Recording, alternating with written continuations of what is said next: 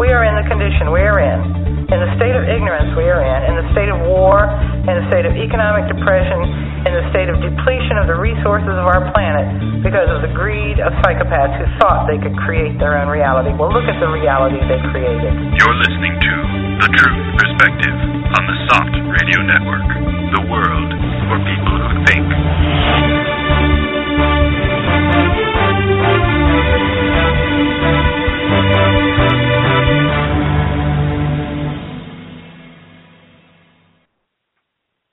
Today is Saturday, January the 2nd, 2016, the first show of the year for The Truth Perspective. And welcome back, everybody. In the studio with me today, we have SOT editors Shane LaChance. Hello, everybody. We have William. Good afternoon. Corey. Happy New Year's, everybody. Meg. Hello. And Harrison. So, the theme for today's show is Nations of Entropy, Nations of Creativity. Just 1 second. Could we have Harrison on? We should. Harrison, you there? Just bear with us, folks.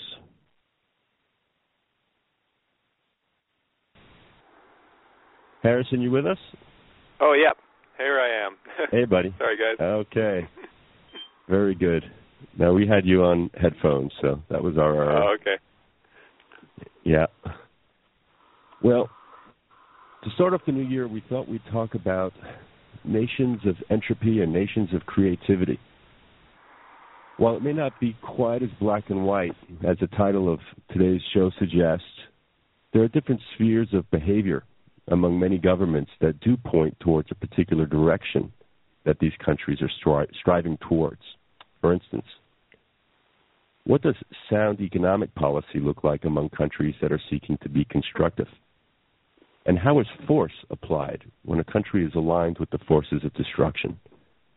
And what are the things that the leaders of these countries say and do that suggest sincerity or duplicity? The contrasts we can see are stark, but seem lost on all too many of the propagandized people of the world. But with the plethora of objective information being revealed today about geopolitical events, we can certainly make some very important distinctions that point to some clear truths.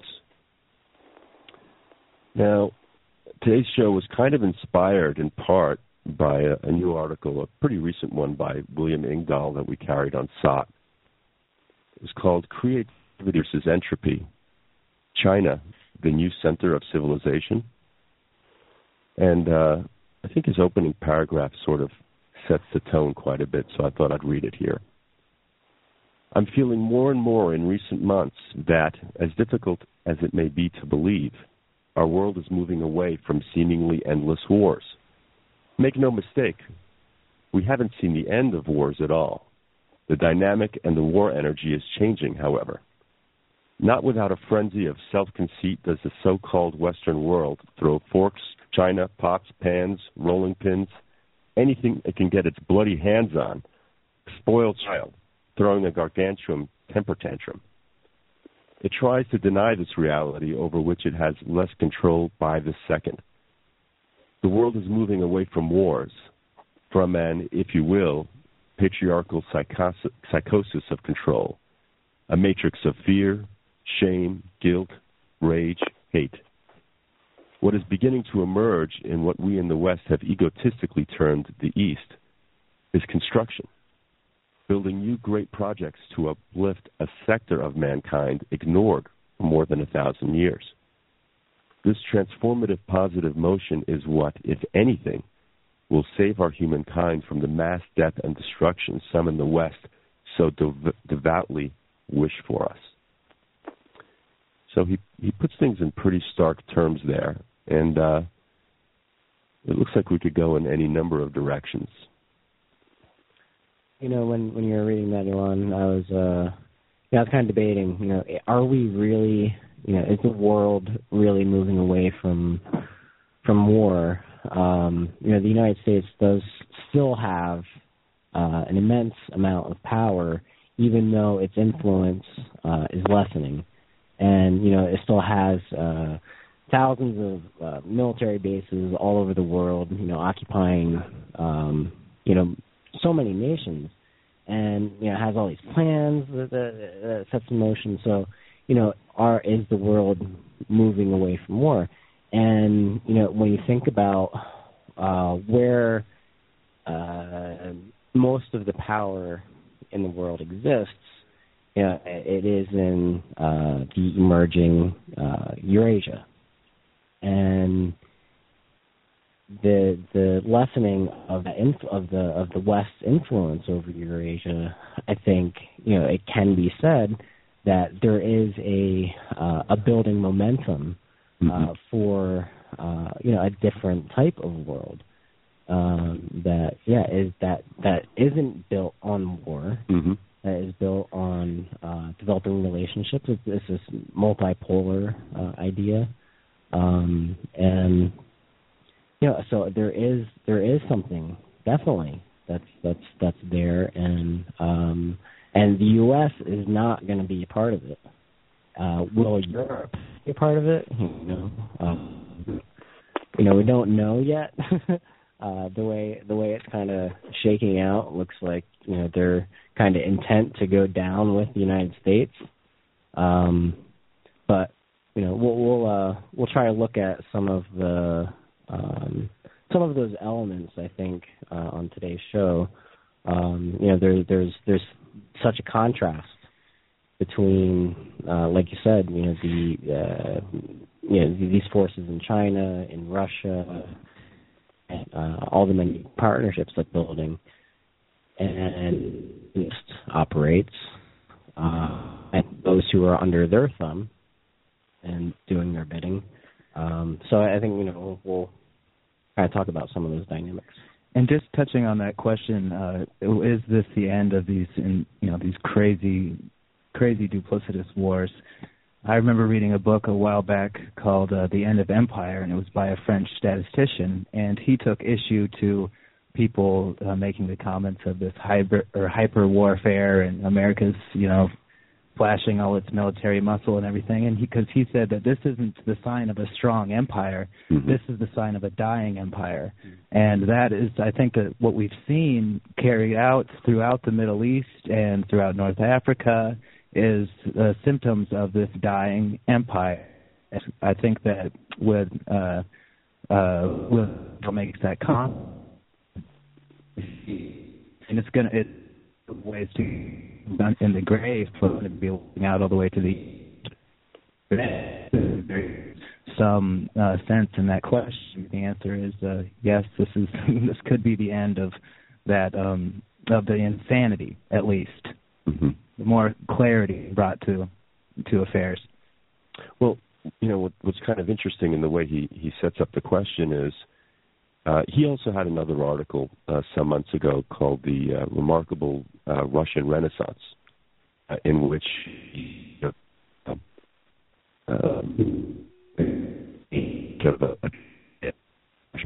his chief since the 90s, which is really wrong on this in the media.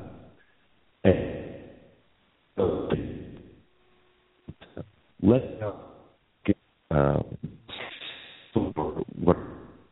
the driving ways that Elan, hold on a second. Yeah. You're really breaking up there. I don't think we caught anything that you just said. Okay. I'm going to start over again. I think I could hear that. We'll check. There. Does everyone hear me now? Heard that. How's that, everybody? Is that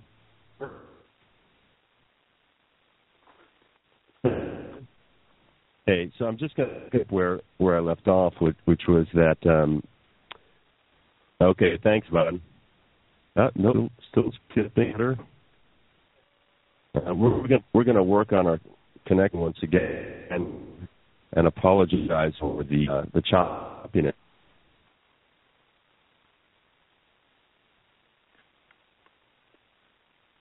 until maybe I'll just how disappointed I am in Star Wars, since that isn't so important. Thank you. Yeah, for those who can hear this, it's definitely additional. But I felt like Star Wars missed some good opportunities to kind of go off in some new direction.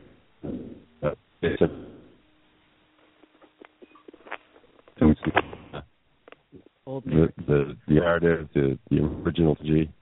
They just recycled the whole entire original trilogy in one movie. Yeah.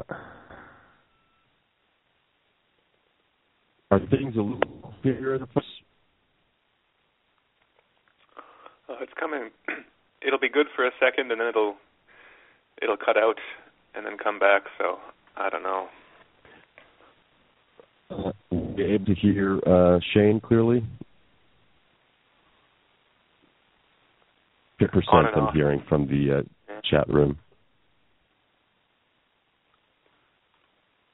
Yeah, we recycle the internet connection or plus stuff. Or still skipping everybody? Still a little choppy? Well, we heard that just fine. Okay, so maybe we'll just keep going here and see how it goes, seeing as we've done everything that we can on our end. Okay, we're getting some more better messages. Thank you, chatters. So we were talking about a prior article by William Engdahl some months back where he mentioned it's called The Remarkable Renaissance of Russia. I'm paraphrasing. And the gist of it was his acknowledgement of all the things that Russia had been doing since the 90s, which was really constructive and had far less to even kind of trying to lift its people up, get the economy back in motion, provide services, and just even basic services, heating where it needed to be, institutions, educational institutions back online, kicking out the kind of pathocratic, bureaucratic, oligarchic infrastructure that was set up and had been taking advantage of Russia's weakness due to the poor leadership of Yeltsin in the 90s. And so, I think that's where Engdahl is kind of coming from. He's saying, these are countries, China and Russia, that are literally lifting themselves up by their bootstraps, having reflected upon policies and ways of running itself that were clearly detrimental. And so, we quite usually on the show point to a lot of the really stupid, destructive, chaotic policies of NATO and the West and how that's been affecting other nations and what it's trying to do at the expense of so many other peoples around the world just to keep itself afloat. But we're also today going to look at, and we will discuss some of those things in contrast to what nations that are truly trying to be constructive do, what their leaders sound like, what they say, and so we'll get into that a little bit more. Some of the biggest lately have been focused on Turkey, which we've been covering a lot here, and now that you folks can't see this in the studio, but William just mockingly made a Zig Heil. William, do you want to explain that reference? Well, it seems like Erdogan made some big news talking about his presidency and what he's trying to achieve in his country, and he says it's very similar to what Hitler in Germany had done during that time. Well, yeah, the article, he was talking, like Erdogan was, he was talking about his desire for Turkey to adopt a presidential system of government, And when he was talking with reporters, he cited Hitler, Hitler's Nazi Germany, as an example of the type of system that he's talking about. I mean, he's like, yeah, there's many different examples. Hitler's Nazi Germany is one. Then there's many modern ones as well. And I mean, well, that's wrong in so many ways. It's right because it's accurate. Like, this is his role model, right? That's true. But like it's wrong that people just especially in the West are really missing putting one and one together to make two, and just like Turkey is. I mean, Turkey has been pretty vicious, not just lately, but they've had a long history of being this pathocratic, violent government, and ever since pretty much its formation, which after the First World War, Turkey was formed. The Ottoman Empire collapsed. France and its allies, they basically took apart the Ottoman Empire and restructured everything. And shortly after, Turkey was formed, and Turkey had its movement its war for independence. And during that time, that's when they created these Turkish borders. And these borders, is basically carving up, as part of, I forget the name of the agreement. Is the Sykes Picket. Sykes-Picot. Thank you. So that was the initial, I'd say, the forming of what would come. When we look at the Kurds, and this is the point I'm trying to get to, the Kurdistan, it's a region in the Middle East where parts are in Turkey, Syria, Iran, and Iraq, and it's these people are all split. Some of them have autonomous regions in their respective countries, but it's essentially they're in the center of it all. And when you look at the Kurds in Turkey, there's been, especially for the past several decades, there's been a renewed movement for wanting their own autonomy, wanting their own land, or they basically want their own autonomy, and to be able to rule themselves. And they have their own military, which runs. It's not just in Turkey, but runs in Iraq as well. And but just getting back to what Turkey has done to these people, I mean, it is ridiculous. They've had they just slaughter the Kurdish people. They've taken away. They've tried to take away so much of their culture and even their language. Trying to teach them Turkish instead of their native language. It's very much in line with how the Native Americans were treated in the United States. And they're even tried to be renamed Mountain Turks, instead of calling them Kurds, because they just basically want to deny that their whole heritage and who they were. So there has been this renewal of violence too, and just this past week, Erdogan and Turkey, the Turkish government, they've gone in and they've killed, I think it was something like 200 Kurdish soldiers, and also 150 Kurdish civilians. And this is a regular thing for Turkey. I mean, they are in an overt pathological state. And, their treatment of the Kurds has been, a big reason why they haven't been able to join the EU. But now that they're, basically doing United States bidding, they are, it looks like they're moving in that direction. It's something very similar to that's happening with Ukraine.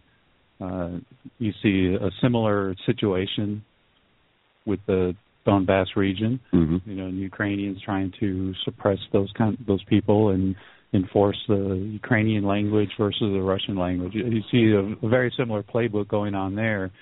But now you're seeing Turkey sort of aligning with Ukraine, even going so far as to help with a blockade of Crimea.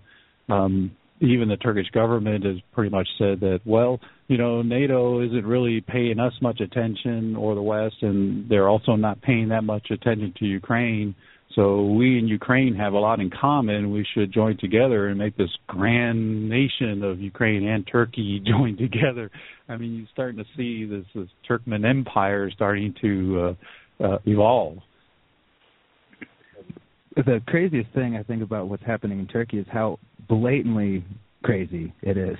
Erdogan is really, I don't know if he hasn't had good acting skills, but I mean, he's just out and out parading himself as a lunatic. I mean, because just right before he cited Hitler's Germany as being his role model for what he wants Turkey to be like, they had this huge staged media event where he was trying to save a man who was supposedly suicidal sitting on the side of a bridge.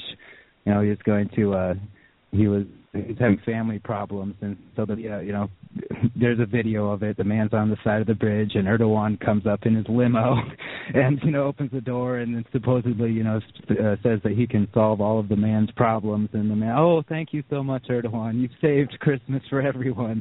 And then comes out that on Fort Russ they said that this guy was likely a Turkish agent. He was they had pictures proving he was an agent of the government. And then Erdogan just goes right off and says that he's going to model his country after Hitler. I mean, it's just this kind of schizophrenia or schizophrenic reality that's going on in Turkey, which really makes me feel for the sane Turkish citizens who are having to put up with all of this nonsense, because it does look like in the past Erdogan's he's done a lot of nasty things, and there's a lot of his commitment to funding ISIS and to crushing the Kurds.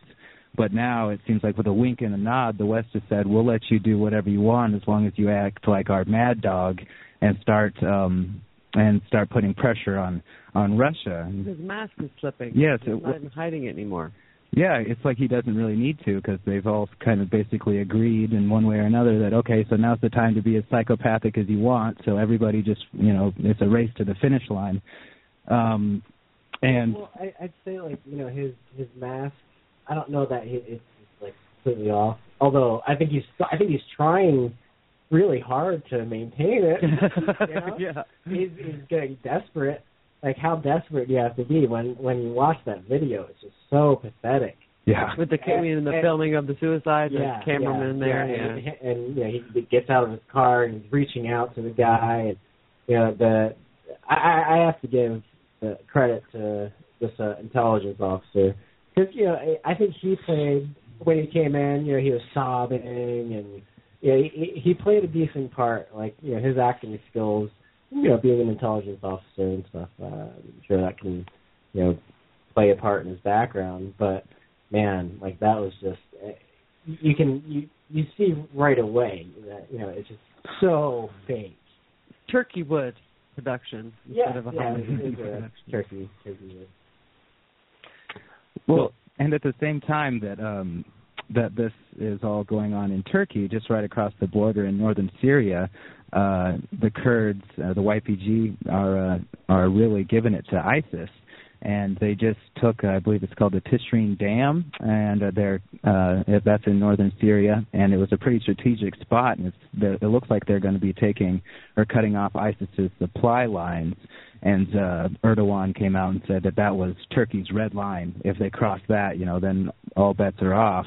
And around the same time, he's crushing the Kurds, civilian population in the southeast of Turkey, which is roughly, right around in the same area that the YPG Kurds originate from.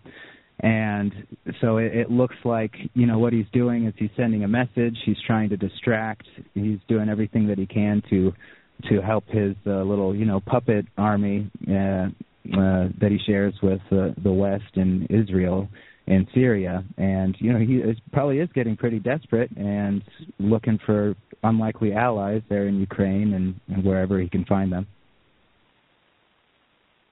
Yeah, I mean, it just seems like Erdogan and Turkey and his government are just kind of almost mirrors for the U.S. This kind of, not unlike Israel.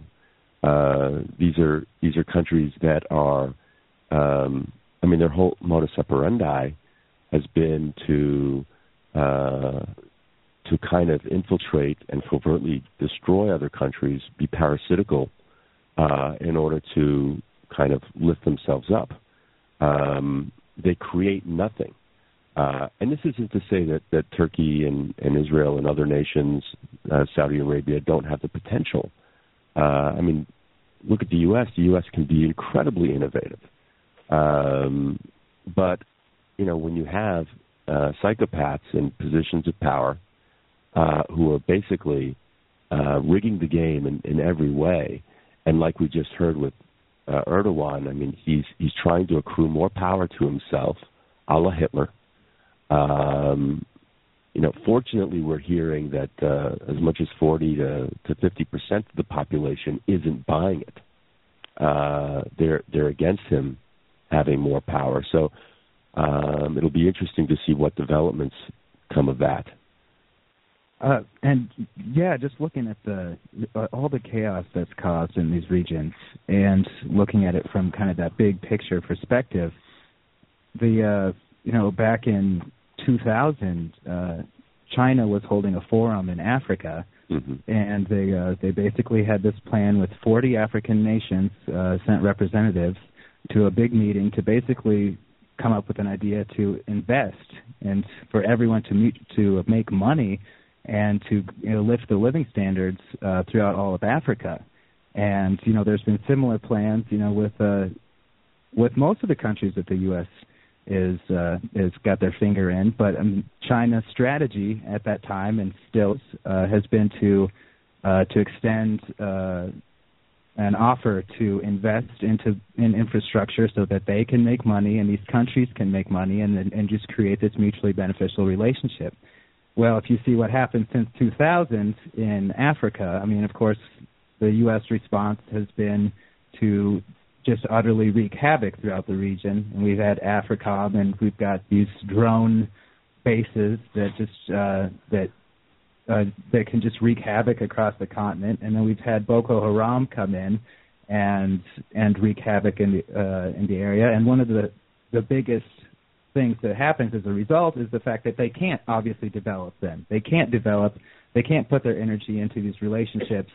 China's influence is quote unquote contained, which is in its own way sort of a psyop because it's just a naturally human reaction to want to reach out and to establish these kinds of relationships. And we've seen just massive destabilization. We got Libya, the fall of Gaddafi, who was really a figurehead for this kind of Pan-African development, which, if left to their own devices, would have been just a natural ally for China. And the future we would have seen would have been quite different, in my opinion. Yeah, that's a good point. China creates these investment banks and structures, holds these conferences, creates alliances that can be mutually beneficial to both itself and these countries that it comes to meet with. And like you said, Corey, what is the U.S.'s response? AFRICOM, which is this it's just like this military answer to the whole thing. It isn't a proposal to we can make you a better deal here. This is we're going to come in here and kick your butts because you're not behaving the way we would have you behave. Yeah, you can't forget about the NGOs being part of that. It's a classic example. It's currently happening right now in a little country called Burundi. Now, that's a little African nation that's more on the western side of, on the eastern side of the Great Lakes of Africa. Now, that country is just a little bit about the size of Connecticut, so it's not a very big country. So you wouldn't think they would attract a lot of attention, but they are. They have some rich resources there, especially in land and agriculture. But the big thing is the president over there. He's called Pierre Nkurunziza. He's one of the most popular leaders in Africa today. And since he came into power in 2005, he has built more schools than all the combined rulers since the independence. He's also a keen ecologist and is known to spend weekends working in the fields with peasants. And he has initiated vast tree planting programs to protect the fields and the country's environment. And the Burundi government intends to turn the country into a major exporter of fruit and free medical care for pregnant women. And that has been provided with newly constructed health care centers throughout the country. Now, the West, of course, can't have somebody like that as a leader. And he was trying to go for a third term in his presidency. What says that it's against your constitution to do that. And when the Burundis looked at their constitution, there wasn't anything in there that would prevent him from being the president for a third term. Mm-hmm. But they hired these NGOs like Amnesty International and such to start sowing these seeds of disruption with the Hutu and the Tutsi people, just to prevent them from being united and having a good example of what other African nations should be doing. And of course, they were also working with Russia and China, which is a big no-no. I mean, that's what AFRICOM is in Africa for in the first place, is to keep Russia and Chinese influence in check. I mean, just such a small country, and yet it's just the same old playbook over and over again. So, yeah, basically wherever, there is this seed of humanity, the U.S.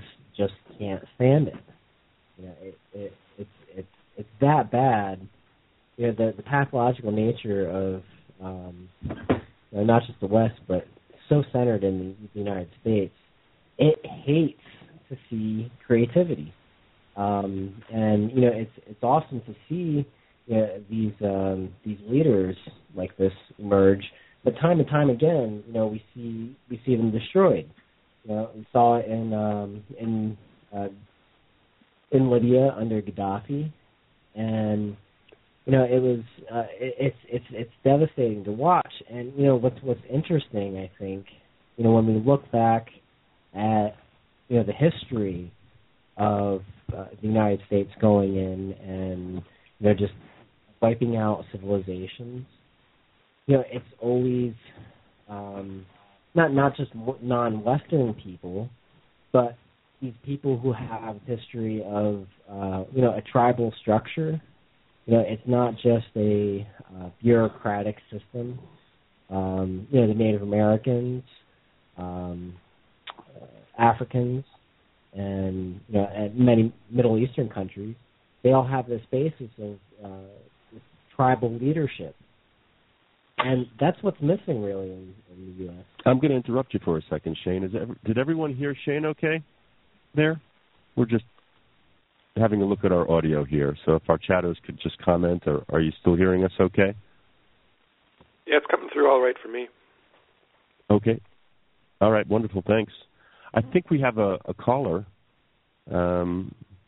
Let's see. Hello, caller, are you there? What's your name? Nope. I think it might be just a listener. Yeah. I think so. Oh, and just a number to really top off what Shane was talking about there, with this need for top-down control, and that just seems so prevalent in the West, and that's really just about everybody is feeling at this point. Just a few years ago, I mean, the richest 75 people in the West, 260 of them were Americans, had a combined wealth of $1 trillion, which was, to put that in perspective, more than 3.5 billion of the world's poorest people. 3.5 billion people, at all of their wealth added together, is equal to top of this people of the West, which, I mean, obviously that's not a natural outcome. That's very artificial. That's created through laws. It's created through special relationships. It's created especially through the banking system that we have today, and which is being exported to a lot of countries. A centralized banking system that will get money and then create the interest rates and decide how much you're going to pay back for the loans that you give them. And just the gambling that's gone on instead of the kind of industry that we see Russia and China investing in. In the West, what we have are these financial instruments which have been billed as, mankind's, the greatest gift from the gods, because everyone will get rich and, the rising tide will lift all boats.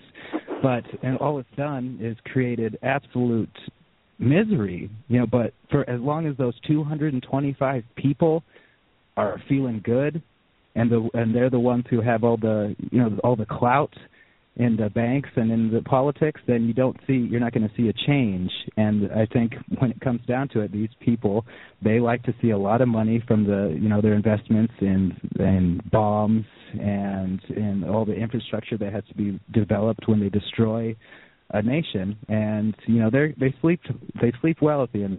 They don't know how many children are kids.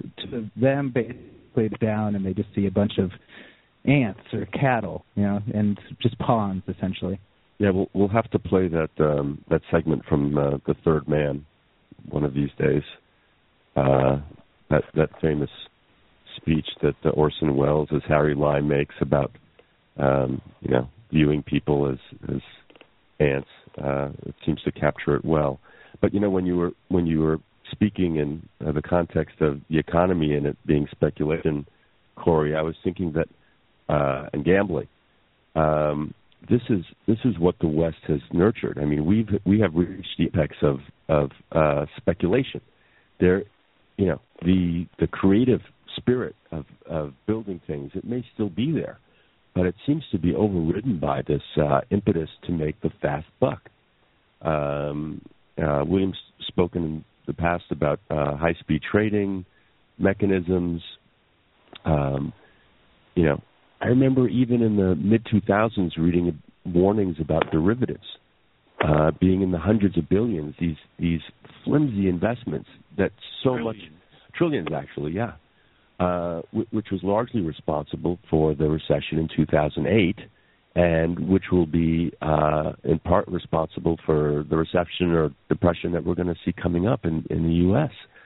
And it's like it's replaced any kind of priority or value on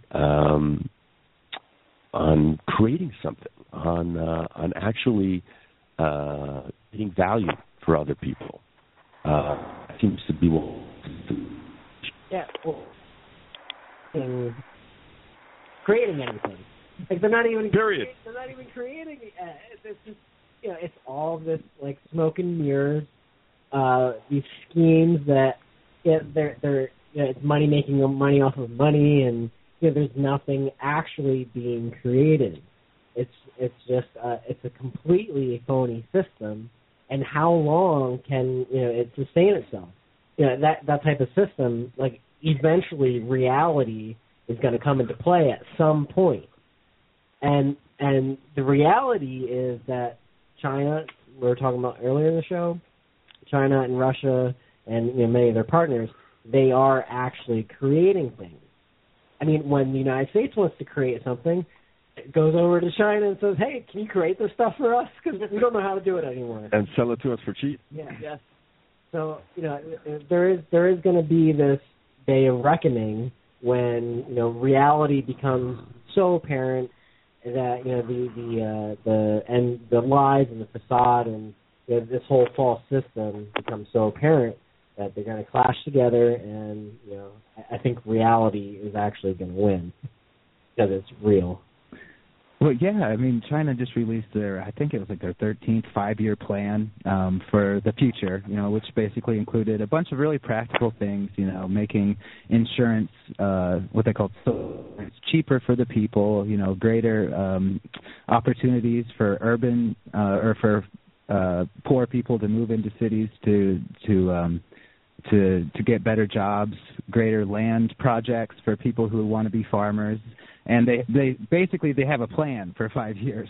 I mean, I don't remember the last time somebody in America came out and said, "This is a plan we have to make America better for the next 5 years," unless it's one of these crazy guys who make America great again by being racist as you possibly can.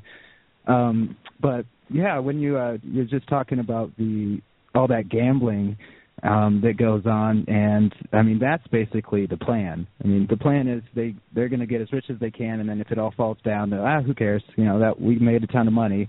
In reality, is it really worth that much? I mean it can't be worth the lives and welfare of so many millions, if not billions, of people. But to these pathological individuals, they don't know the value of anything. They have no idea the value of human life, of what would really be possible in a world where you invested more in humanity than you did in a stupid, derivative.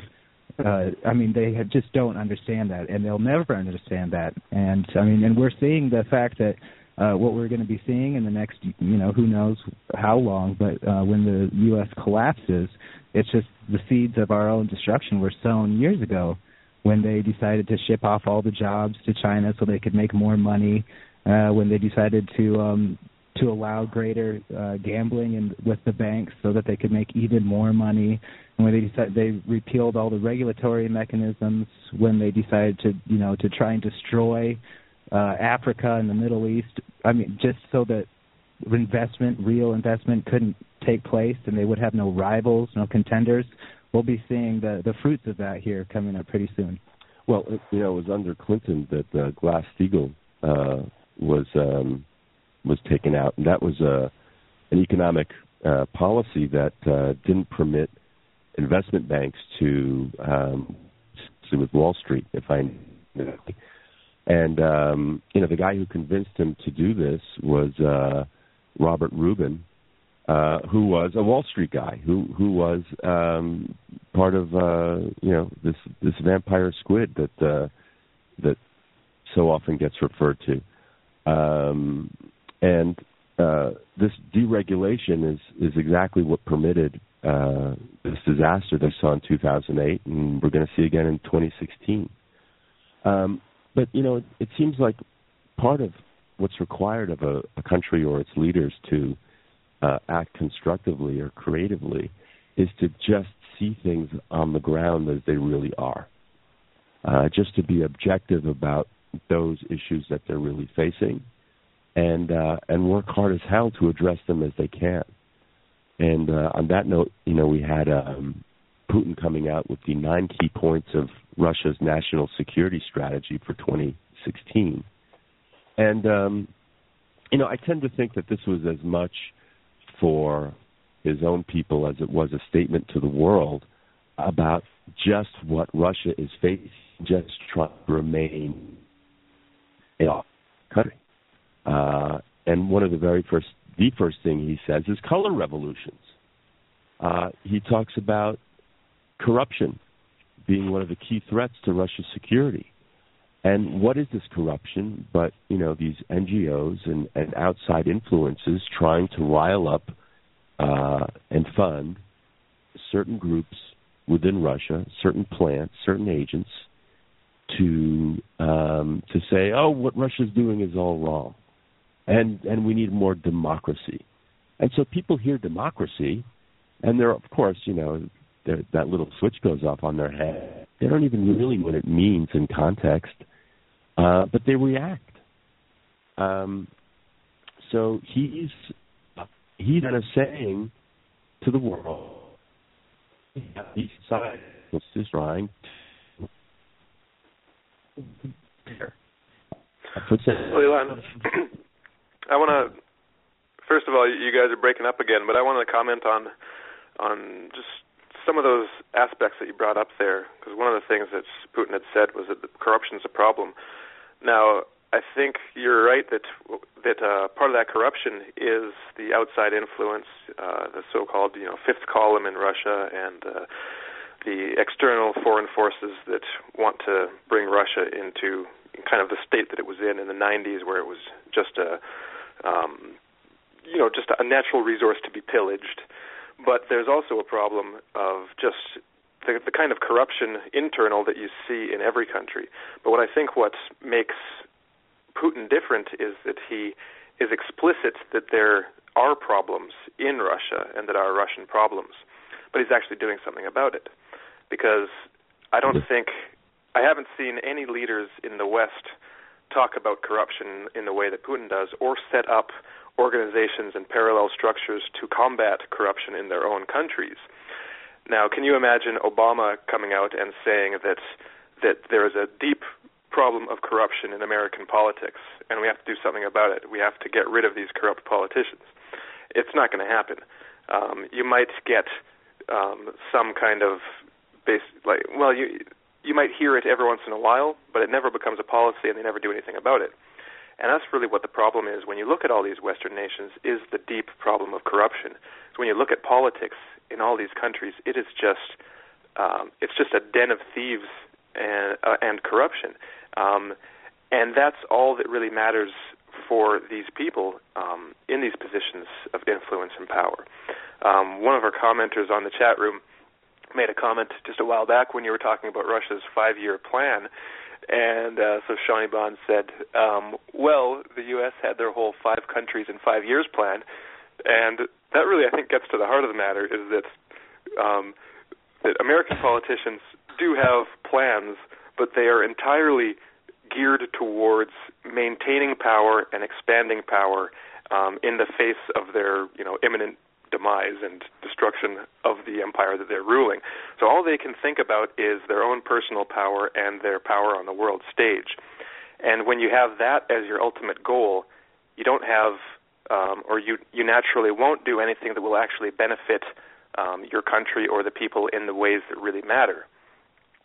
So yeah, you'll go and invade other countries and in foreign policy, but then in your own, let's say, district or constituency, the only thing that really matters is staying on to power. So you have all kinds of backroom deals, you have all sorts of lobbying and bribes, money changing hands, but none of these people are actually thinking, okay, what do I actually need to do? What can I do to make this country a better place?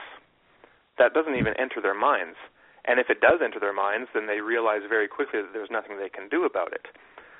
And I doubt there are very many people like that, because if you get into politics, in the States at least, or in Canada or the UK, that's not really something that you think about. It's just not the way that the game is played. And I think that there's a kind of growing awareness of this, at least beneath the surface, and you can even see it on television shows. Like, it seeps into pop culture with games like TV shows like House of Cards, where you see or shows like The Wire, and these shows are actually pretty accurate in the way that they portray just what goes on. Is that these people are not very good human beings. That's what it comes down to. They don't have any realistic or good goals or values that would actually make the country a better place. And so when you look at someone like Putin is what I'd say a good man in a bad system, because the system in Russia still isn't perfect, just like anywhere else, but at least we have this figure, this person in a position of power who has the ideals, who has the values, and but at the same time, the practical know-how on how to get things done, even if it's a slow process. but things actually do get done. I think that Pierre's article that he wrote on SOT, which just went up yesterday or the day before, is actually a really good one. If any of our listeners haven't read it yet, I think you should check it out. Just go to the SOT homepage and read it, because the point he makes is that Putin really is kind of like a hero for some people, for a lot of people around the world, not just in Russia. And the reason he's a hero is because he embodies these values, and he plays the role of a hero by saying and acting according to these values that are good and that will eventually lead and have led to positive changes within the country and around the world. And we don't have that anywhere else, really. When you look at Obama might kind of pretend to or try to present himself as this kind of hope, this figure of hope and change, but when you look at what he actually gets done, it's nothing, and it's more of the same, and it's actually worse than, it's either the same or worse than even George Bush before him. So you have this big discrepancy between the word that he says and his actual results and what he actually gets done. And so that doesn't leave anyone with any real hope for believing in Obama, because there's nothing there. He's just another part of this system. So I just think that go ahead. Well, I think those are all really good points. At the start of Putin's presidency, he was thrust into this whole situation with Chechnya and the terrorism there, but he also realized after just a couple of years that for the country to get back on its feet, he would really have to do something about all of these gigantic mafioso-type money interests that had been raping the country for so long. So he there was this kind of two-pronged attack, as you kind of alluded to. He had to get things going again. He had to get factories going and jobs and other sorts of social services at a very basic level functioning. And you mentioned Obama, Harrison. One of the glaringly obvious things, although it hasn't been until now that I thought of this, but we have in this country these Black Lives Matter protests that are legitimate and an expression of anger and an outrage over the sheer number of blacks who have been killed at the hands of people who are supposed to be protecting them. And here he is, this first black president whose nice blurbs in his fluffy bios about admiring Malcolm X, and he's done absolutely nothing to help lift his people or even speak in any kind of strong condemnation of what we're seeing today.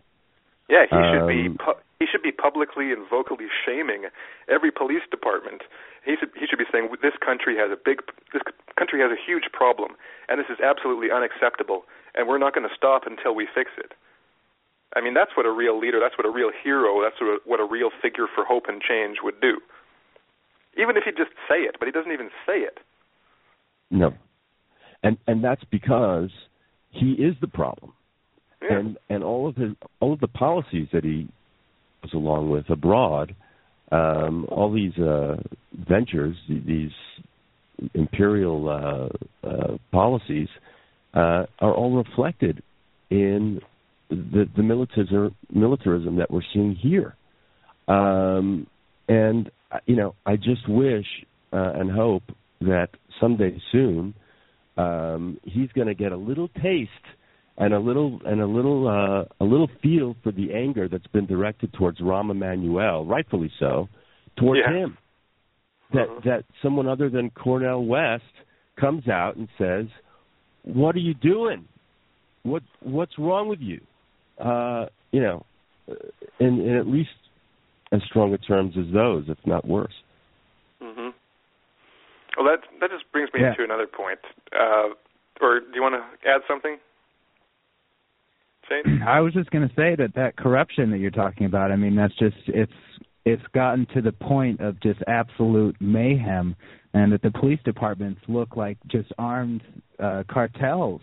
They just go around, they do whatever they want. They've been murdering. I mean, just in the past week, we have some of the most egregious, disgusting stories on SOT about what police have been getting away with in America, and it's because, like you guys said, there's no one in authority who is saying, A, there's this corruption problem, B, we have to do something about it. They're not even saying that, and it's a tacit approval, and these people know that they can get away with it, and they won't stop. Mm-hmm. Well, the point I wanted to make is that,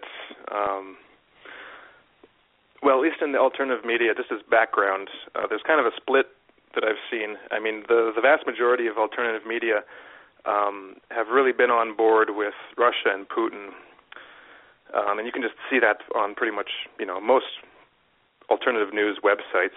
And of course, we carry and comment on a lot of them on SOT, but there are still a few that are still like really anti-Russian, anti-Putin, or at least. Well, yeah, I guess that's just the best way to put it. I'm talking about places like Non-Aligned Media and the Corbett Report and even Sibel Edmonds' Boiling Frogs Post. But I think, well, one of the arguments they use is that things aren't great in Russia, things are probably worse than they're presented, and that to make excuses for or to support Putin is like supporting the lesser of two evils. And I think that's just a totally wrong way to look at it. Because really, if like supporting Obama would be like supporting maybe the lesser of some evils, but I don't know really who would be the greater evil. I mean, someone like Trump may give the like kind of the blustery appearance of being a greater evil, but I don't know if a country under Trump would be any materially worse than it is under Obama. Mm-hmm. But what's the point I'm really trying to make? Well, okay, so when you have someone like Obama, you look at them and you look at their policies and what they do and they don't, and it's really, I don't like thinking about it in terms of like the lesser of two evils. It's just plain evil. Because these people, like Obama, there's nothing good about him, like at all, in any of his policies and all the things that he doesn't. Well, in his policies of omission and commission. So he does bad things and he doesn't say anything or do anything about the things that are actually that could be changed. But then when you look at someone like Putin or like countries that seem to actually be trying to better themselves and better their relationships with other nations and actually be a force for change and good in the world, yeah, they're not perfect, but they're good in the sense that they're making the best decisions possible given the conditions that they are in. And I think that's really how we have to judge the decisions and the policies of leaders and nations, is not to be total idealists, because total idealism is impossible in world politics, but to look at if they are making the best decisions that they can. Now, I think in a lot of cases, Putin and Russia are doing so. If we look at the case in America, in the United States, they're not even close. They're making totally wrong decisions. They're not even inching their way towards anything that can approach a good decision. And like you said too, Harrison, when you look at the environment of each country, the United States has such ideal conditions. It has so much. It has some influence, and it's using that for such awful things. And then you look at a country like Russia, which, even though it has the foundation of the Union, it still is a newry. It's it's still in the process of rebuilding. And what it's been able to accomplish with what it has is not short of amazing. it's just remarkable. They're really utilizing the assets and everything that they have, whereas in the United States, it's just there's so much. What's the words I'm looking for here? It's like there's so much excess, and things aren't valued. Things are just tossed away in American culture and society. But it's reflected from what's happening in the government and how how our government utilizes its resources are largely stolen. But that's a good point. That the conditions, looking at the conditions, and how the leaders in those countries utilize those things. Well, it's been said on the show before. Russia's been able to accomplish under so much adversity in the past 15 years is, and you just said this a couple of minutes ago, Shane. It's really nothing short of miraculous. And I think part of the takeaway from all of these things that Putin addresses in his 9 key points, if he didn't have to expend so much energy, his government didn't work so hard on focusing and neutralizing all of these outside influences. Yes, of course, there are inside influences as well, but he's got this behemoth of forces that are acting against. They're just being able to do business with the world in a healthy way, or protecting their borders, or not having to think about terrorism in its large borders. So it's like this is what I need. This is what we need, just to have some breathing room in order to put ourselves into working harder in all the other directions we need to go into. And America, I think it shows our officials going back decades, but I mean just their short-sightedness and their lack of imagination, and the fact that there was a legitimate, what you call a unipolar moment. It was that moment where the Soviet Union had collapsed essentially, and then all of a sudden, nobody knows what to do. It's just like, okay, America's the number one, yeehaw, America's number one. Nobody thought ahead to the fact that, okay, this isn't gonna last forever. Everyone went and they bought the books. I can't remember his name. I think it was Fukuyama, about this huge unipolar moment in America, the end of history, and now America had achieved its God-given status as ruler of the world, and people just bought that, and then immediately were vectored into all of these crazy shenanigans that we've seen since then, and it especially happened after 9/11. And at that moment, then there was nothing to resist. There was no policy. There was no idea that we had as a nation, because we don't really see. It doesn't seem like we see ourselves as a nation that is of individuals that has some sort of a purpose, some reason to exist besides just being God's chosen country, besides just being the exceptional nation. Mm-hmm. And and I think that a lot of that is because we don't have leaders like Putin or like leaders who say, okay, we have this responsibility for one another, for the next generation, and for the world, essentially, to act in a certain way or to accomplish certain goals. And it's just left us a bunch of spoiled brats. Well, we recently had an article posted to SOT, Best of Web, by Pepe Escobar, which is entitled Empire of Chaos versus Eurasian Integration in 2016, where he talks about this tension between China's and Russia's attempts to integrate with Europe, and the United States doing its thing. And when you just said some of those things, Corey, I was reminded of the way that Escobar ends the article. He quotes from Joseph Kahn, Darkness, and which, by the way, Apocalypse Now, if you've never seen it, is based on, loosely. But here's a quote. He says, "There is a taint of death, a flavor or mortality in lies. To tear treasure out of the bowels of the land was their desire, with no more moral purpose at the back of it than there is in burglars breaking into a safe. We could not understand because we were too far and could not remember, because we were traveling in the night of first ages, of those ages that are gone, leaving hardly a sign and no memories." And, you know, it goes back to Erdogan aspiring to a Hitler-like presidency, because, look, it worked for Hitler.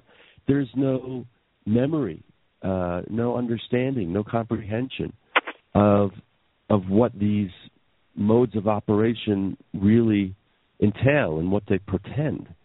You know, there's a short-sightedness that the Russians and the Chinese, to give two examples, have left behind. Everything that they're doing and saying is with the aim of building, of creating things, of not the short-term gain, but the really long-term gain.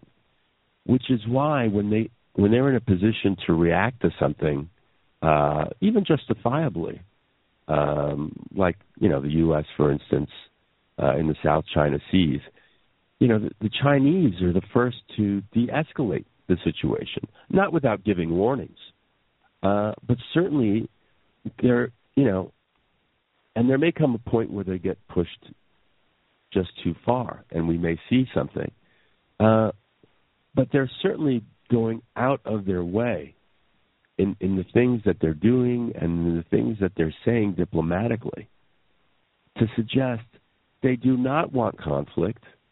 They don't want things getting any worse than they already are. They continue to extend a hand or an offering to work with the West. You know, and unfortunately, it will come to a point where the U.S., in all of its belligerence and short-sightedness and aggressiveness, is going to feel the wrath of these two nations and perhaps some other nations that have finally bucked up and gotten the spine to respond appropriately. You guys, I think we might have a caller. So, hey. Caller, are you? If you got a question, pipe up. Give us your name, where you're from. Yeah, this is Stephen in Tampa. Hi, Stephen. Hey, Stephen. Hi, Stephen. Yo, Happy New Year. Happy New Year to you. Yeah, thank you. You know, when I'm looking at this larger dynamic that's unfolding right now, you know, you're talking about Russia and United States, you know, Syria. As a United States citizen, and I'm 52 years old, and I'm watching the whole, like, scenario unfold in front of me, you know, Bernie Sanders, Trump, you know, Syria. Here's the way I look at the situation that we're in right now, which is very confusing and kind of nebulous. But I think the bottom line is when you look at Obama, when you look at our political system, I don't see that it could be any different, because we've become, as the United States, the hegemon, we've become so corrupted, and financial capital, in the dynamics of financial capital, the hedging, this very confused economic situation where we have the power to print money, the quantitative easing, it's not backed by anything. So just the fact that we as a nation, as an empire, can just print money without any tangible, real development of wealth behind it. And so we don't create jobs here. Everything just gets a little bit worse and worse and worse. Everything gets worse. There's no tangible programs of reforming any component, from the environment to police brutality to creating jobs. I mean, everything is failing, and behind it is this financial capital, the banking institutions that control both of the parties. And then you get these figures like Trump, you get Hillary Clinton, and you look at the Republican candidates, and there's just no narrative, there's no presentation of ideas that is solid, that seems like it's a path forward. And then we have like Bernie Sanders. What's really remarkable about this guy is he's just so ineffectual at attacking Hillary Clinton and developing a thesis that people could really get behind. And it's totally pathetic. And so when I look at this on Obama, it's as though there's no narrative that's being developed that people can like wrap their minds around and support. So and then you look at Putin,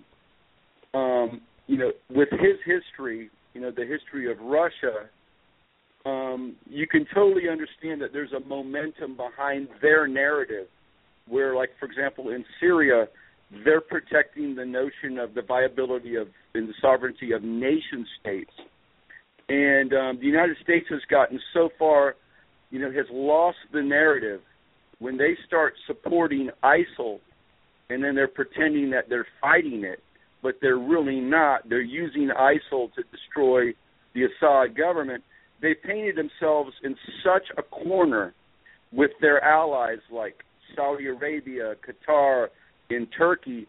All of the pack of lies that have been moving all of this forward is totally discredited now. And Russia moved right into that breach.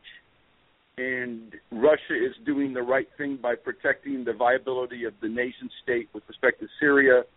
And everything is, and this is my opinion, everything has become exposed now, the corruption of the United States narrative and their alliance with Saudi. I mean, the most barbaric forces that are supporting ISIL, and then they're pretending that they want to fight the Islamic State.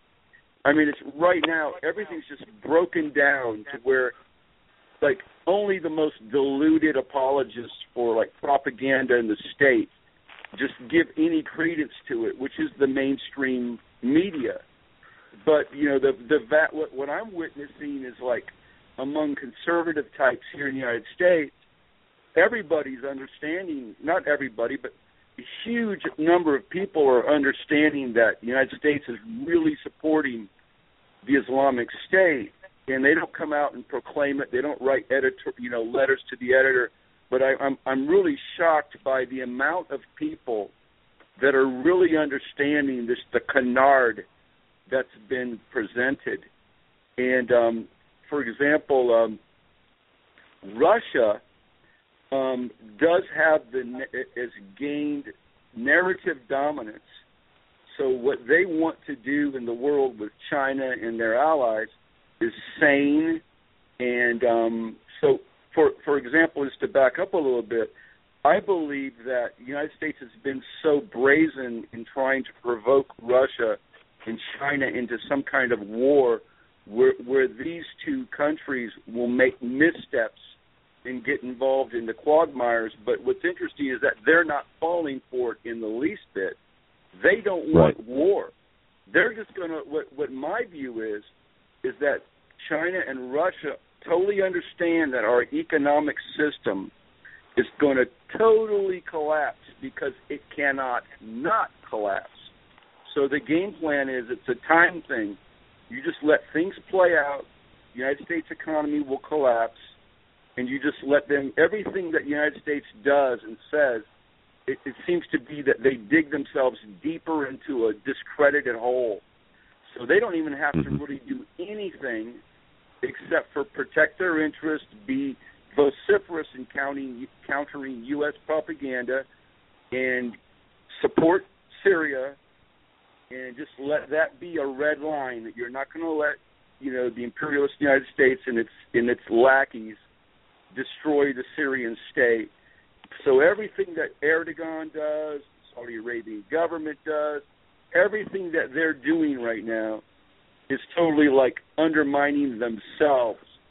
And so what I'm saying is that there's a larger dynamic that's in play that they don't have to like totally like be aggressive and make a mismove, because everything that's built up, these financial institutions and all their house of cards, is on the precipice of total collapse.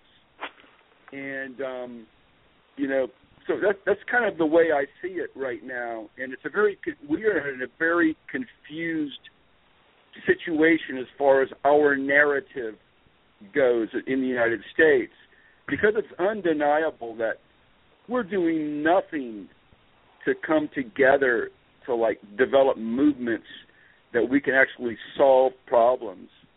And the corruption in share. Well, go ahead. I'm sorry. Stephen, a comment there about narrative dominance, and that just reminded me about just a recent poll in China that a huge percentage of the Chinese are aware that the U.S. is attempting to contain them and is using a number of different strategies to do so.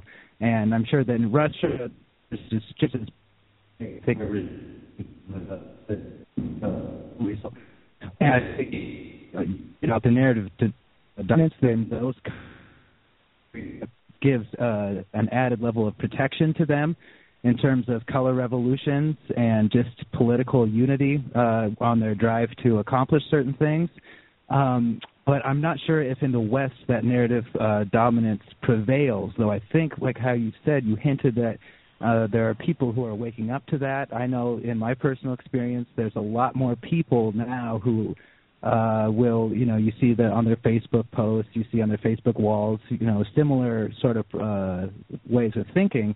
But I think the Western media has got it clamped down here in terms of, letting that narrative prevail, and people are so confused already by all of the lies. Barry goes to UN and says, we're not trying to oust Assad. We want him to, we're not trying to oust him. We just want to ceasefire. We want to protect the people. And then, the next day he comes out and says, Assad's an evil dictator. We have to get him out. It's just that back and forth has got the Western audience so confused, like you said, that the narrative dominance is, I don't think that their narrative is going to penetrate through. It's just so fractured over here. Yeah, and it's going to continue to deteriorate and collapse. So by the time the economic shell game is at its end, China and Russia and the BRICS, they're already developing an alternative platform where people can invest their wealth into their currencies, which will be backed somewhat, it'll be vehicles where it's backed by gold. So this is going to be an incredible amount of pain that we're going to experience in the United States with the economic collapse, because in this kind of dynamic, there's absolutely no positive momentum for developing good jobs. Everything just gets worse and worse and worse. We're not doing anything to tangibly, deal with the ecological crises. There's no discussions on it. So it's just this, everything is totally hazy, and everything just gets worse. There's no real counter movements on the part of the left to develop organization of people that we can unify and do anything different. So I just see the whole scenario as leading to an incredible collapse that's totally unavoidable. And then after the collapse, there's going to be a lot of tumult, but then we will have the opportunity to come together because we actually have to. And until then, on top of that, Stephen, too, I think once there is collapse, and essentially the U.S. will lose its world influence, and you have countries that are pro-West ideology that really shouldn't be, like the Philippines, for example. There's no reason for them to be so antagonistic towards China, and same with many other countries in South Asia, and all across, like in the Middle East. These countries that have been pitted against one another is primarily due to Western influence. So once the U.S. goes down, all that energy that they've been spending fighting, can actually go towards cooperating with each other. And their intimidation, the fact that, if you're in one of these countries, you're a politician and people know you have the backing of Washington, that's a large specter hanging over you that people don't necessarily want to mess with. But once that specter is gone and it's just seen as the little, man behind the curtain who's fallen and can't get up, then people aren't going to be as intimidated by this spectacle element. What would happen overnight? It may take a year or knows. Who knows how there will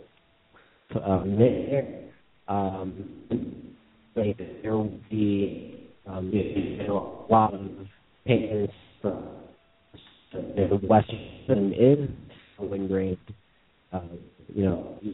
With system. And once I think will be with really even after some Stephen, you over the Kevin Hillary Clinton and I was just thinking if Sanders really was a real vision all from one thing to be going is Hillary Clinton participation for the invasion of the nation that she where is his motivation? Just you guys, hold on a sec. It's getting really choppy. So, Stephen, because we can't hear the guys right now, did you have anything else you wanted to add, or before we let you go? Well, I just wanted to add, just like lastly, is that I just wanted to remark on there's so few resources like you guys. What's remarkable is that there's so little cogent analysis of the overall dynamic globally, and the situation with Syria and Russia and China. It's very, very difficult for me to find anything that's worth listening to. As far as the people that are allowed to have a voice, regularly in media, and it's just it's kind of disturbing. But when you really think about it, it's just kind of logical. When you tie everything to money and banking and the corruption that exists, it's kind of logical that is the case. And but for me, I get tired of reading analysis about stuff, even if it's cogent, because it's just kind of reiterating everything that you kind of already know. But what's the saddest part for me, and I'm going to hang up after this, is that we really have the capacity through the internet to develop organization, that does alternative and really interesting things and important things as far as coming together and living better. But we don't even, despite the tools of the internet, we don't even come together in mutual aid and just do something more brilliant and better. It's like we're passively observing and commenting on the things in the realm of ideas and memes. But really what we need to do is come together, work together, and live better. And that means work. It means exerting energy. But we're not doing that. And that's kind of the saddest recognition, that I've come to, is that, I would love to find a community of people that are actually doing things, in the real world, not just talking about ideas, but farming and construction or whatever, that we could just do better. And we have the means to do that through the internet, but it's just absolutely not happening. And so that's just my overwhelming dissatisfaction is with that last recognition. And anyway, I'm going to look forward to listening to the rest of y'all's program, and y'all take care. Happy New Year. Bye-bye. All right. Thanks, Stephen. Happy New Year. Happy New Year. Thanks for calling, Stephen. So if you chatters could just let us know if we're sounding okay at this point. I know we were pretty choppy there for a little bit, even though Stephen was well heard and Harrison too. Can you hear us now? More better? Sounding good. More better? Yeah. It's more good. Better. Yes. All right. All right, thanks. One thing that Stephen touched on that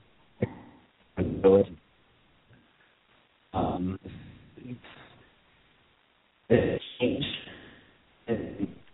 Not so good. First again. We just know that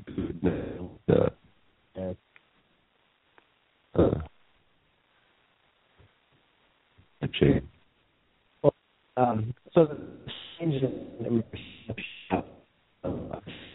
you're supporting terrorism, right? And it's really wild. With this support that the U.S. government has had, not just with ISIS, but with many different types of terror organizations in Syria and all across the Middle East, you would think that people could remember why they are so fearful because of this this terrorist threat, and I can't wrap my mind around how people explain this to themselves. I think denial goes really, really deep in that case. I mean, I think it's easy to have that information go in one ear and then not really make a landing. I mean, or for people to just deny the implications of it. I mean, they might hear that the America is funding terrorists in Syria. But then, the dots are never connected. That's, then they have a San Bernardino shooting, and they're like, oh, the terrorists are out to get us again. Then there's just no connection there. It's just, I think, especially when it comes to authoritarian people, that's the case. Yeah, they also think that somehow, some way, Obama is acting in our best interest. We're just not privy to his view. Or they're seeing, okay, so Obama is one who's doing it. It's like everything was all good until Barack Hussein Obama got in there, and now we're arming terrorists. I suspect that there's probably a good amount of people out there who believe that. Yeah, I'm sure there is. Well, the reason I kind of wanted to bring this up was because, so last Sunday there was some reports in the media about this dead terrorist who was killed, Alouche. So this guy. He leads this terrorist organization that has very similar ideology to Al Qaeda and other terrorist groups, and they act in accordance with terrorist values, and they kill innocent people and behave in crazy ways on the battlefield. And but okay, so this guy was killed in Syria. But you have all these Western sources who are talking about how great of a loss this guy was. Now apparently he was also involved in the United States work to try to create this political solution in Syria. And the U.S. has really been holding this process back for months and months and months. Russia has said all right, let's do this. Let's try to get a political solution going in Syria, but we need to define who the terrorists are and who the legitimate opposition forces in Syria, who they are. Well, let me jump in there, Shane, because this has been a point that's infuriated me. Can we name a single leader among the so-called Syrian opposition that has any ounce of credibility or has any kind of legitimate platform or grief? And this is on top of all of the lies, of course, that have been propagated against Assad. You can't name one. No, you can't. And the primary, one of the biggest voices for the Syrian opposition, the president of, I think it's called the Syrian Opposition Party or something. He's Turkish. He lives in Turkey. Like, this is insane. It's absurd. It is. Yeah. So the U.S. on some kind of principle, based on lies, and naked aggression, is saying, well, we have to give the Syrian opposition a chance here.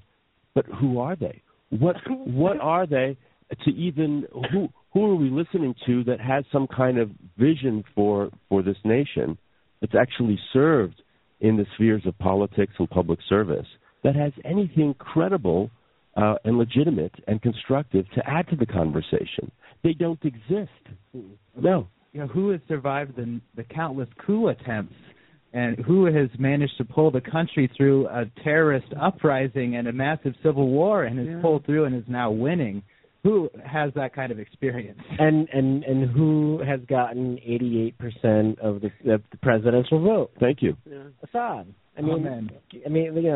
This is just last June when the country's been in tatters for years at this point, and still the Syrian people see what he's trying to do, and what he has been doing. He's been doing everything he can.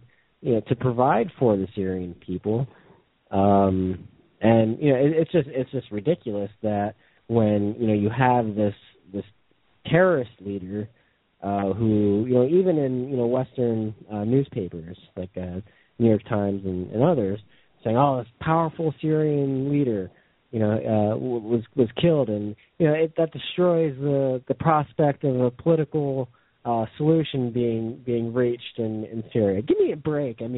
Well, you know what? As long as we're giving expression to our disgust and dissatisfaction with the situation, before the show, William and me were talking a little bit, and William is he's a analytical, logical fellow, as we know and love very well here, and it's one of the first times I think I experienced any kind of emotional reaction. That I don't know, William. Do you want to reproduce some of that expression here? Because I think it's important, and I enjoyed hearing you give voice to it. I don't know. I had some chocolate earlier, so I think that kind of helped me a little bit there. You're fine now. But yeah, it just. When I was talking about that piece with Burundi, it's just disgusting sometimes to see some of the West's machinations going on in the world, and it just really makes you just want to puke. It's like, man, there's just nothing good at all that you can say that the USA, NATO, the West is doing for any of the countries around the world. Unlike what you see Russia and China really trying to be creative and provide win-win situations for the people. Here's something that really can kind of highlight that. Now, Russia, President Putin gave his little New Year's Eve speech about 5 minutes before midnight, and it was a very touching, quick little 5-minute speech he gave. And it was all about families, people. He's talking about how, traditionally we celebrate with our families and with our nearest and dearest ones, of course. Not all manage to see the new year in with their families. People have to work at hospitals, production facilities, perform their services in combat duty, defend our borders, and be on regular duty, ensuring our security on land and sea and the skies.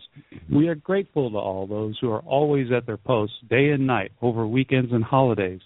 Today, I would like to extend special greetings to those of our service members who are fighting international terrorism, defending Russia's national interests on distant frontiers, showing their willpower, determination, and staunchness. Although these are qualities we need all the time, whatever we are doing, the success of the entire nation depends on each one of us. We are united, same goals by our common desire to benefit our motherland and by our sense of responsibility for its future. And he goes on to say, let our children grow smart and active with love and responsiveness, kind-heartedness and compassion. Support us in our everyday chores. That's very heartfelt and right directly to the people with morality, consciousness. Now, here's Obama for you. He doesn't have any kind of a speech. He shows up on a show, tooling around in a 63 Corvette with Jerry Seinfeld, the comedian cars getting coffee. And this made some headlines, apparently. And one of the most notable things in that conversation that he had with Seinfeld asked him, how many world leaders do you think are just completely out of their mind? And Obama responded pretty bluntly, a pretty sizable percentage. Part of what happens is these guys, I think, the longer they stay in office, the more likely that is to happen. Seinfeld said, they lose it? He goes, yeah, at a certain point, your feet hurt and you're having trouble peeing and you have absolute power. I mean, what does that even mean? I know. It's just, that just makes me so angry and so sick, and it's like the contrast between these two gentlemen is just so overwhelming. Putin talks about family and compassion and supporting people out there defending their democracy, and he talks about peeing and coffee and power. Mad power. Mad power. As if he's not one of them. I think he is hinting that he is one of them at the end there. Yeah, that got really personal, didn't it? Yeah, it's kind of creepy. Very creepy. And, yeah, pretty good representative of the situation between and the contrast. Yeah, he considers cursing as a valuable tool. Bad stuff or stupid stuff is happening constantly, right? Every day. So you just have to be able to just make fun of it. Wow, that was even dumber and more annoying than usual. That's when cursing is really valuable. Thanks, Obama. Well, our beacon of hope. Moving along a little bit, Harrison, I know that there's been some interesting censorship going on in Israel recently that you've made note of. Yeah, there's a story. I'll get into it. Okay, so there's this novel that's written by an Israeli woman named Dorit Rabinyan. The book is called Border Life. That's how it's translated. And this was part of school curriculum, or at least it was planned to be. This book won Israel's Bernstein Literary Prize in 2015. So the novel is about an Israeli translator and a Palestinian painter. And they fall in love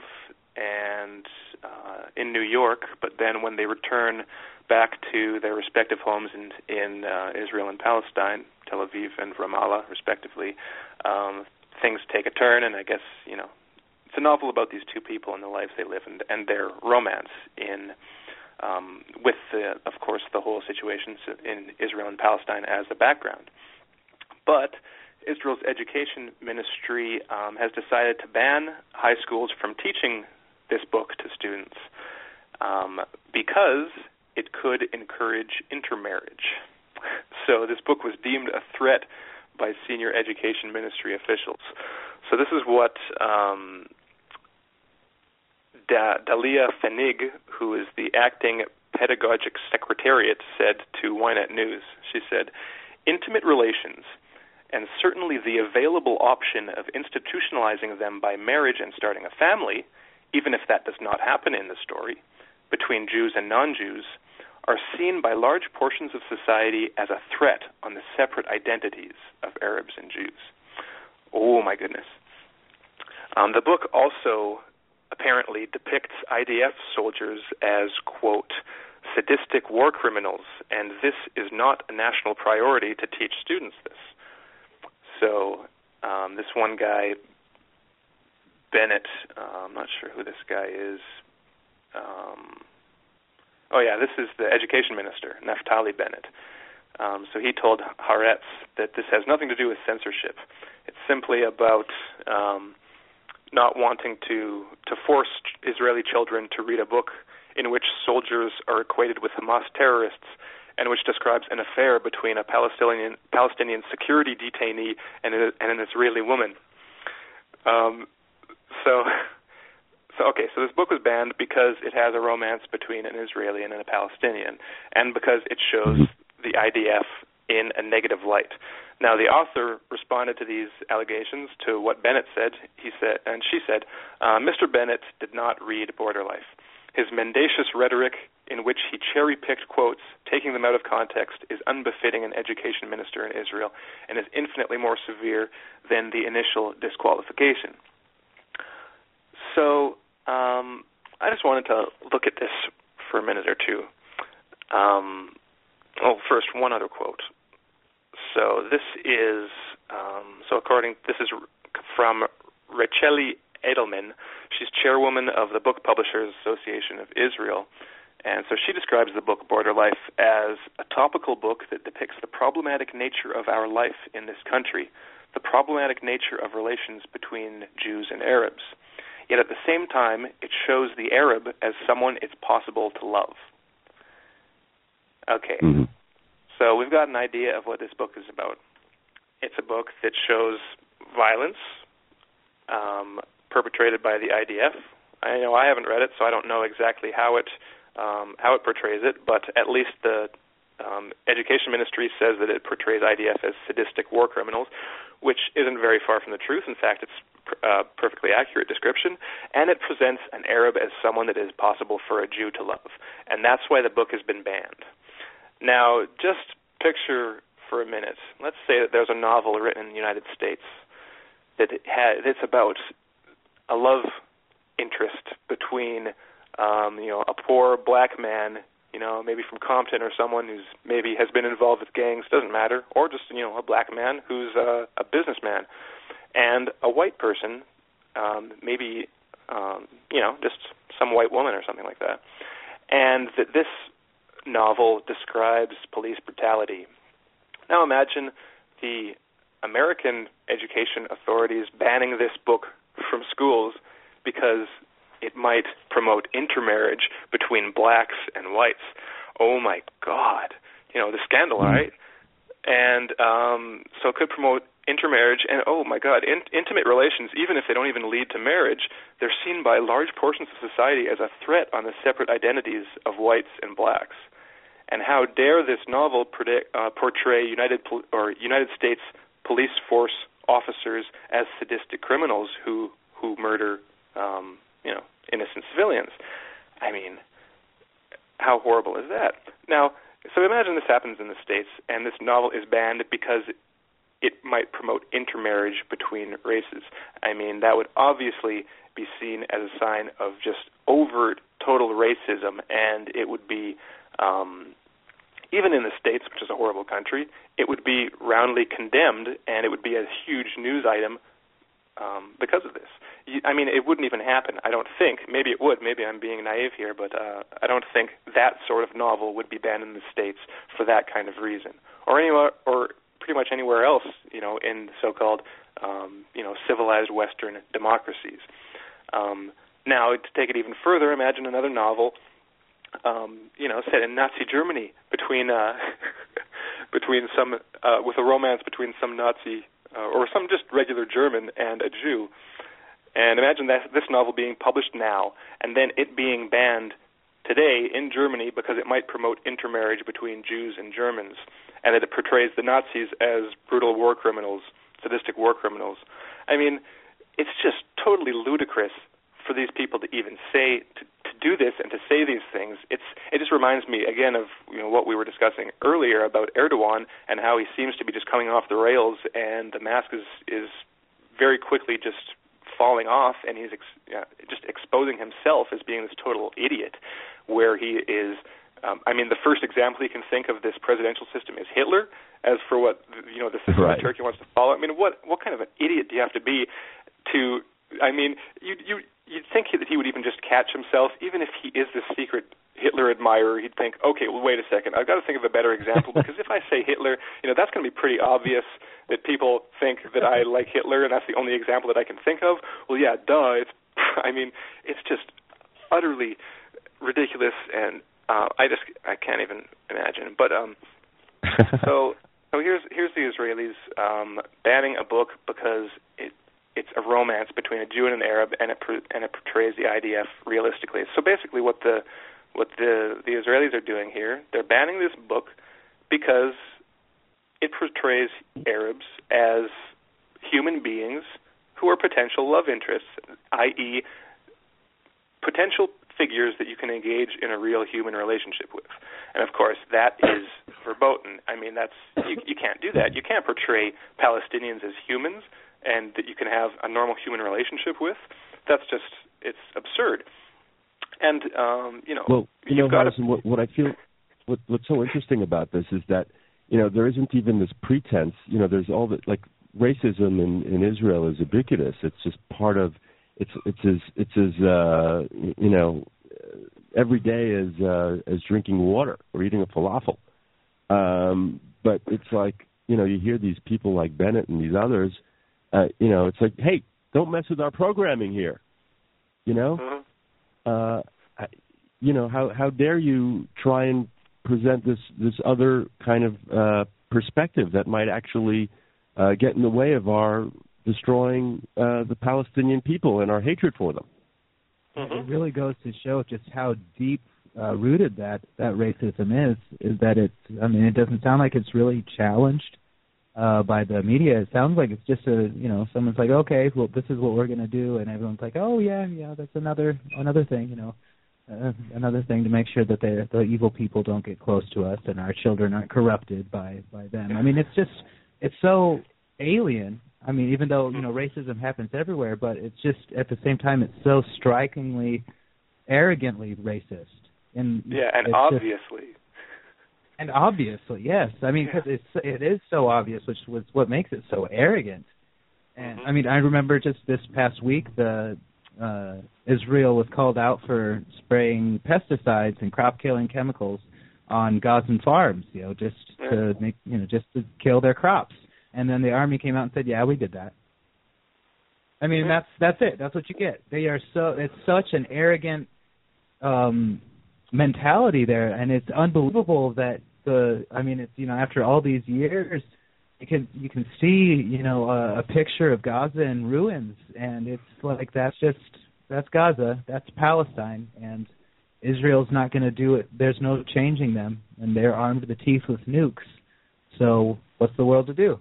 Yeah, and I think this just says it comes back just to the theme of today's show that these Israeli officials can be so, just like Erdogan, so totally oblivious to the fact that they are exposing themselves, and they have no idea of how they are presenting themselves, how other people will see them. It's just mind-boggling. If you think about racism, I watched a video recently. It was going around on Facebook, just an interview or a series of interviews. I think it looks like it was probably filmed in the 70s, maybe the 60s, actually. Just interviewing random white people about their thoughts on blacks in America, and just the totally stupid and racist things that they say. I'd read some comments in response to the video on how these same attitudes are alive today, but they're more beneath the surface.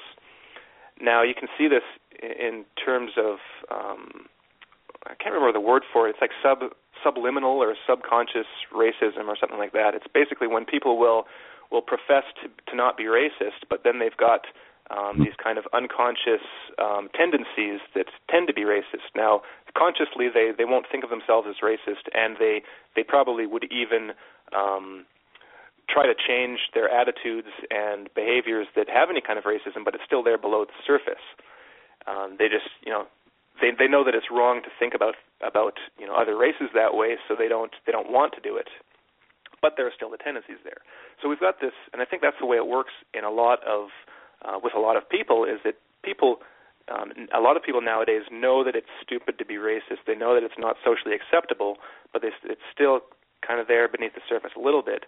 But then you've got the people that are just so totally brain dead and clueless that they're overtly, arrogantly, obviously racist.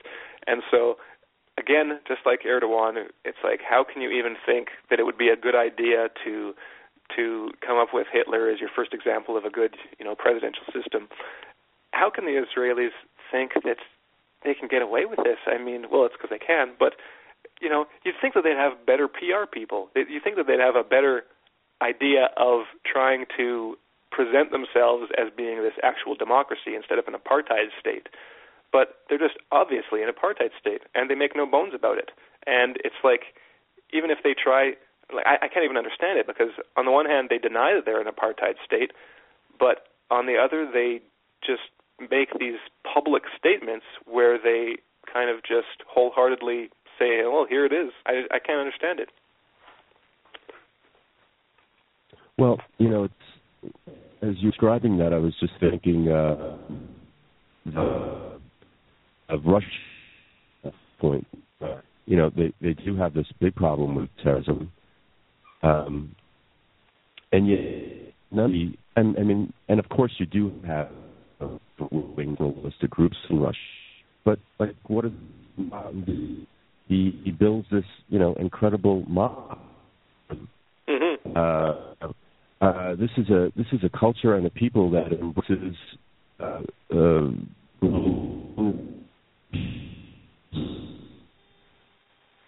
and it's hard about anything. So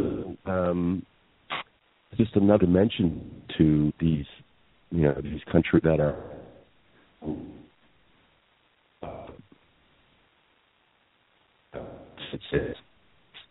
This way, okay, Elan, you're breaking up. So I just want to. Go ahead. Yeah, I'm just going to talk a bit. I'm going to say what I think you're saying, and then we'll just let me talk for a bit, and then hopefully in a few seconds the sound will be better again, and you can chime in.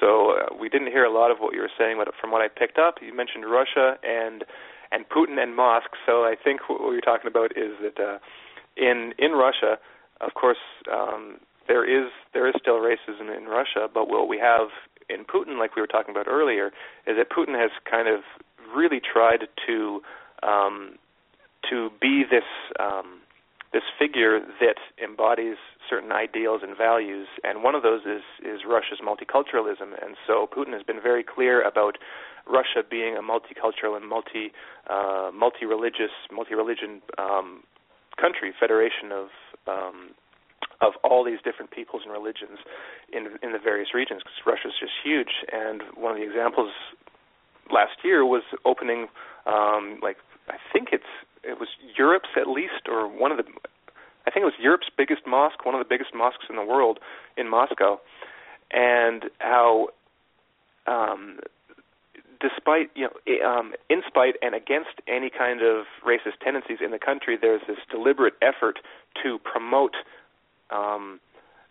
basically being a decent human being and not being a racist jerk in Russia.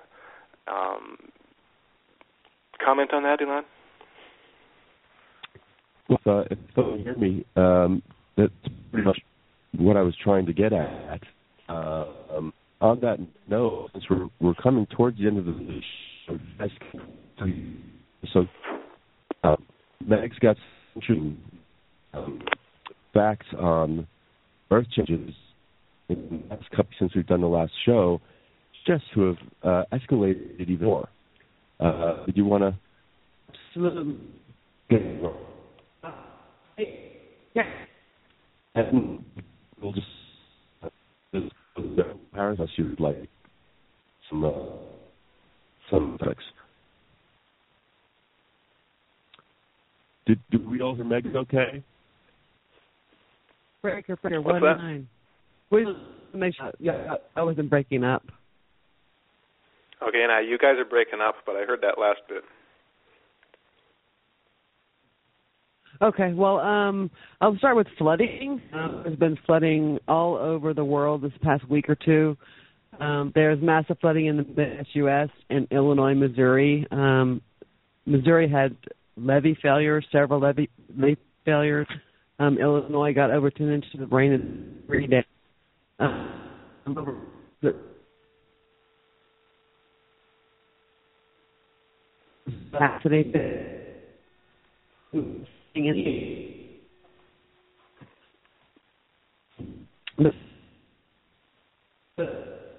Shows that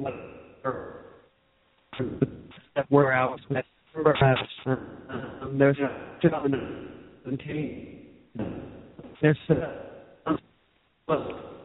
Meg, sorry, Meg, but we can't hear pretty much anything that you're saying. We heard something about big flooding, and then after that, it was all cut out. Okay. Can you take us out?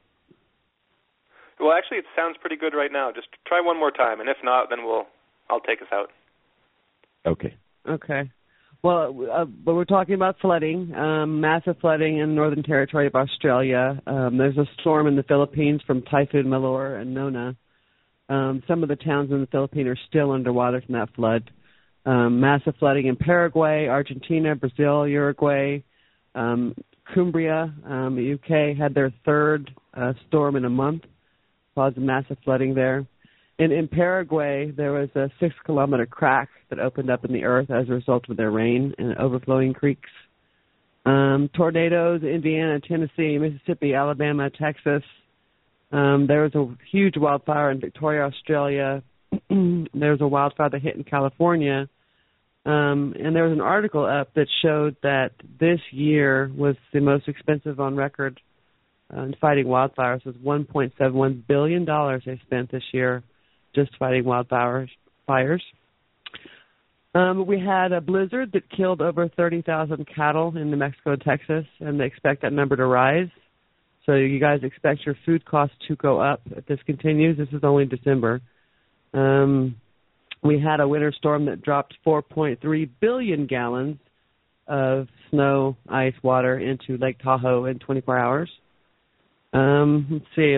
We can go into the cold stuff. These news items are really for either record-breaking snow, record-breaking cold, or blizzards. We had a summer snow in Peru for 3 inches of snow. Montreal broke a 61-year snowfall record. Texas got snow. New Mexico got snow. There was 33 million under state of emergency. They had 16 to 20 inches of snow in New Mexico with snow drifts up to 8 to 10 feet. Northern Mexico. Jeez Louise. Yeah. And it's unbelievable when you look at the pictures. Northern Mexico, it was the largest storm in half a century. They got 12 inches of snow, and it was negative 18 C there. El Paso got 7 inches. You never get snow in El Paso. There's a little tiny town in Argentina called El Calafate, and the elders of their community said they'd never seen that much snow in Argentina. And, of course, Kamchatka, Russia, heavy snow. Las Vegas, a desert of all places, got snow for Christmas. There's a mountain pass in the Cascades in Washington State. It's called Snoqualmie, and they received a record of 193.3 inches of snow. And they broke a record 798. And the heaviest they had the week before Christmas, and it dropped 112 inches. And it's just snow, cold weather, and more snow and ice. And floods and water. And floods and water, absolutely. I can only imagine this past week has just been rain, and it's been abnormally warm. Now, imagine if it was, the temperature, we would be feeling sick. No, absolutely. Yeah. Absolutely. And some did. There were more going on. I mean, little towns all over the world as far as that goes. But I've got, let's see, this volcanic activity Specifically the Ring of Fire, and talking about the Kamchatka, Russia Peninsula, and Japan. There's 4 active volcanoes in the Kamchatka chain right now, and there's 4 active volcanoes in Japan. We've got 6 in the Pacific Ocean. We've got 6 active volcanoes in South America. 6 in the Caribbean and Central America. 7 active volcanoes in Asia, and Africa and Indian Ocean. So, and these are that are constantly doing something. There's no rest or a period of unrest and a period of activity. They're constantly. So there's a lot going on Earth-wide. It sounds like weather changes or just cultural tectonic shifts. It's really hit fan right now. Where most people will have severe winter in January and February. So, I mean, there's going to be more, I think. And cattle, 30,000 head of cattle produces quite a bit of food for people. So, well, just wanted to say we covered the economy just a little bit today, but there have been lots of articles recently posted to SOT suggesting just how quickly things seem to be degrading in the U.S. in particular, but also in other places. And, just a strong reminder to everyone and geological changes. There can be destabilization in the form of a crashing economy or other things happening. It's always just a good idea to be as prepared as possible for an extended period of time, and to be as proactive as possible about how you would live from day to day, given the types of things that seem to be in the offing. We've talked about it before on the show. Just something to think about and consider. And just on a practical level right there, just last week, we had lost a water pump because of some freak weather incident. Things really hit the fan where we were living. We lost water for 5 days. And if, you just prepare for those kinds of things.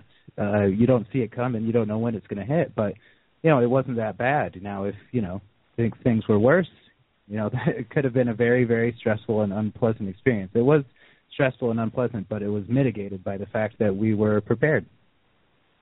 Yeah, I think we're so used to having things work and our own comfort that when bad things happen, it really kind of wakes us up a little bit to just how tenuous our lives are when we're relying on these very simple things. Did anyone want to add anything else to the theme of today's show or on any other thought? Harrison, did you have any closing remarks you want to bring up today? No, I think we'll just wait until next week and carry on from there. Very good. Sounds great. Well, I'd like to thank Stephen, our caller, who, by the way, wins the 2015 Best Guest Caller for the Truth Perspective Award. Mm-hmm. We thank you for your thoughts and for putting together your ideas so eloquently, as usual.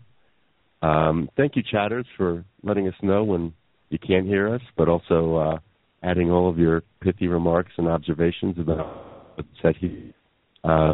We wish everyone a good, safe, happy New Year, and we hope that we can do this as long as possible and continue to communicate what we're seeing, and hope to tune in to the Behind the Headlines show at 2 p.m. The Wellness show at 10 a.m. Eastern Standard Time. And until then, be safe, be strong, be wise. We hope to be back next week with another show. Bye, everybody. Thanks, Thank Sam. you, everybody. Happy New Year. Yeah. Take care.